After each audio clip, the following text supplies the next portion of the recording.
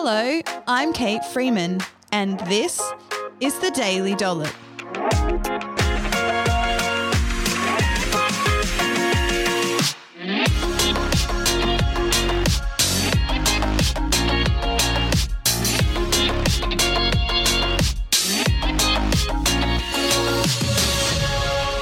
On this episode of the Daily Dollop, I'm looking at the popular practice of detoxing and whether or not the science supports it as an important part of maximising your health and well-being.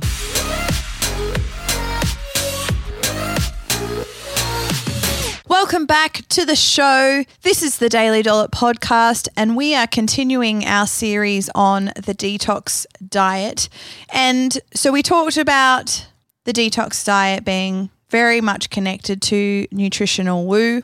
We talked about what a detox diet is, the most common reasons for people wanting to do a detox diet, and the shock of finding that 92% of naturopathic doctors in the US use a detox as part of their therapy. Golly, golly. We also talked about what a detox diet involves, and so I covered the spectrum of protocols that commercial detox diets take, and that they range from very strict starvation fasts, juice fasts, high modification of food intake, banning of foods, and the use of laxatives, diuretics, vitamins and mineral concoctions, and special cleansing foods. So in this episode, we're going to get stuck into this a little bit further with looking at the premise of a detox diet and how does it work. And so what I want to talk through is firstly the term toxin and then subsequently the term detox. So typically in conventional medicine, the word toxin refers to a drug or alcohol. And so a detox is the process of withdrawing from these.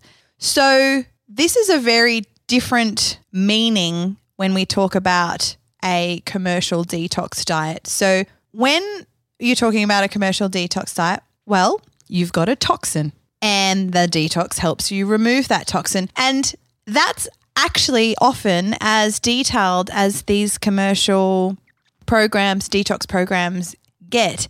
They're super, super vague about both the toxin and the elimination method on how the detox is supposed to get rid of the toxin. And most of the time, if I'm talking to someone who's embarking on a detox diet and they're like, oh yeah, it will detoxify my body and get rid of the toxins. And I say to them, so what toxin are you hoping to remove from your body? They don't know. And for most of the programs, they actually can't identify the specific toxin. It's super, super vague. And so had I known all of this back in the day when I read the Blackmore's liver cleanse diet that I did when I was 21, I would have found, there was no actual articulation of the toxins. It just talked about, environmental chemicals and these toxins, they build up and right into your body and your liver gets stressed and clogged and it's going to make you sick. And so just the language and how it was written made my brain not even think, well, what is this particular toxin? It just made it go, oh gosh, I really need to do this detox diet. And because there is a very vague and hazy meaning for toxin, is that nearly all detox diets rarely identify the toxins that they're aiming to help you eliminate, and they don't articulate the method on how their particular protocol helps eliminate that particular toxin, which then makes it actually really difficult to substantiate the claims of the diet. And then, one of the things that really bugs me is that they then cite really vague symptoms like fatigue and brain fog and bloating and, just things like that, which could be symptoms of anything. And they then citing that their detox can help you eliminate those symptoms. The commercial detox industry also love to classify chemicals as good and bad. So as humans, we really love thinking about life in this way: good chemicals, bad chemicals, good foods, bad foods. Whereas the actual scientific community know that for pretty much all chemicals, whether synthetic or naturally occurring, that it's the dose that makes the poison. And so there's not really good chemicals or bad chemicals. It's really how much of that chemical are we being exposed to. And I can think of many examples of this. For example, water, which is essential for life. We can't live without it. If we consume too much water and there is too much water in our body, we are in a position where we have hypernatremia, where we can die and the water will kill us. It's the same for iron. Iron is essential to transport oxygen around the body. It's involved in a number of chemical reactions in the body that's important for life. However, if we have too much iron and it builds up in our organs, we get iron toxicity and become sick and die. It's actually a condition that my husband has called hemochromatosis, where the body doesn't dispose of iron properly and it can build up. So there's a lot of instances where both synthetic and naturally occurring chemicals can be good for us and be helpful, or they're just sort of neutral. They don't actually do anything in lower or moderate doses, but in high doses can become unhealthy for us. And then the opposite's true. Too little of things and we become unwell. We need just the right amount. And so it's really important that we think about chemicals in that way, that it's the dose that makes the poison, and that it's not really a matter of classifying chemicals as good and bad like a detox diet often likes to do. So I've mentioned in the previous episode that they're not backed up by evidence, but I've actually linked to a critical review paper in the show notes that you can go and read for yourself. And they conclude that there is no rigorous investigation of detox diets that have been conducted, thereby saying there's no evidence to back up the claims of these diets. So the studies that have been conducted have small sample sizes, which just means that the number of participants that they're doing the studies on are only a handful, 8 to 10 people, right? Even under sort of 50 participants is starting to become a small sample size. So the larger the sample size, the better quality the statistical analysis is when they're looking at different variables. The studies have sampling bias, which basically means there's biases in the people that they're choosing to participate in the studies. The studies lack a control group, which is just, having a control group is a key part of starting to articulate which variables are actually having the desired effect that the scientists are studying. They have a reliance on self-report, so the participants are self-reporting, either their intake or their symptoms, which just lacks a little bit of objectivity. Self-report is quite subjective. And then there's, many of them don't have good quantitative data. So these are all markings of pretty poorly conducted science. And so if that's all that's been done on detoxing, you really can't say that there's a good evidence based for their use. And in fact, even with the poor science, not all of the studies promote a benefit of these detoxes. And of course, right, when you're trying to sell a commercial detox diet, you're not actually going to be honest about the actual science out there, are you? You're just going to be like, oh, here's a study, cherry pick what science I want to show to back this up, rely on the fact that most people aren't going to read this study, or that they're going to lack the skills to critically review the science. So yeah, that's where the science is at. And until we've got good quality randomized controlled trials on, high amounts of participants, we're not going to be able to get the evidence to back up the claims that most of these commercial detox diets make. And I would argue that because these detox diets are so often restrictive and, are low in energy and are quite drastic in what they're asking the user to do, that many scientists will probably find it difficult to get ethics approval for these studies, which should tell you something there as well. So let's just take a quick sort of detour off detox diets for a second and just talk about chemicals and how the body handles them. So look, it's a long and complex story. You can read it in the paper, but essentially we're exposed to chemicals in everyday life, both synthetic and naturally occurring. We're exposed to them, and particularly since the Industrial Revolution, we're exposed to more chemicals in the last sort of 100 years or more.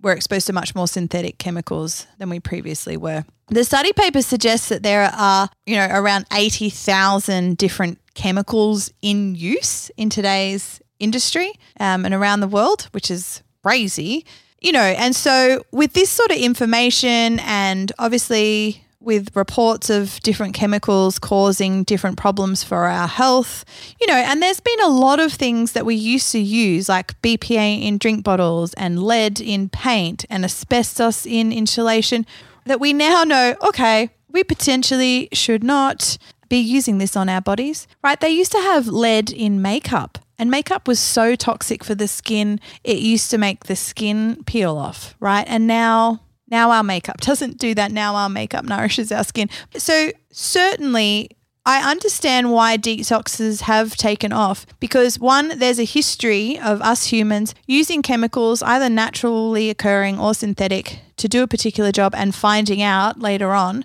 that these chemicals were crazy toxic for us, right? I remember there's a drug, I think it was called thalidomide, that pregnant women would take to help with nausea for their morning sickness, and it caused huge birth defects in babies, right? So 100% we can take or be exposed to chemicals that can cause huge problems for us and our health. And so definitely being careful and mindful of this is absolutely important, and I don't want to downplay this at all. I just want you to think about and consider a number of questions. Firstly, is the body incapable of removing these chemicals itself? Do these chemicals cause health problems?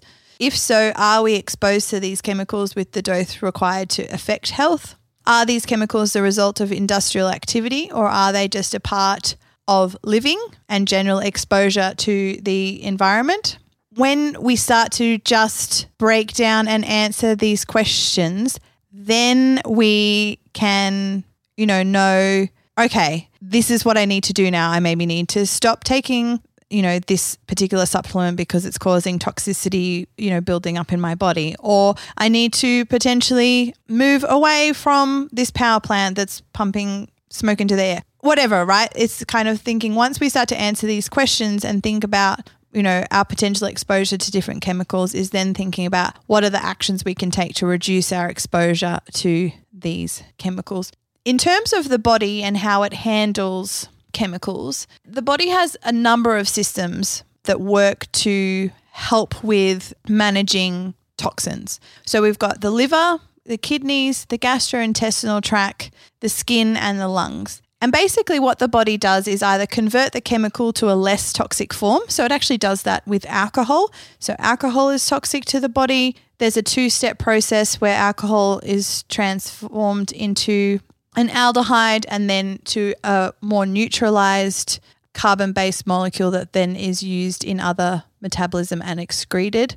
Or what it does is it metabolizes the chemical to make it water soluble, so then it comes out in your wee, so it's then filtered out by your kidneys. They can join the chemical to another molecule and eliminate it through your gastrointestinal tract, so you poop it out. And then there's also another mechanism with the cells where it binds to heavy metals so that it can eliminate heavy metals from the body as well. Essentially, the body's pretty good at eliminating the toxin as much as possible.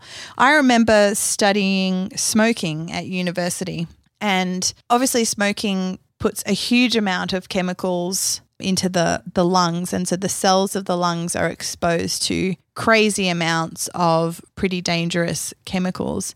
And the body is absolutely incredible at one, dealing with that chemical, and two, remaining, almost immune to it, so much so that somebody can smoke throughout their entire life and never get sick. Now, of course, obviously people do get sick, and so there's a point of no return where the damage gets so bad that the body can't repair itself anymore, but the body is reasonably effective at eliminating the toxins that we get exposed to on a day-to-day basis.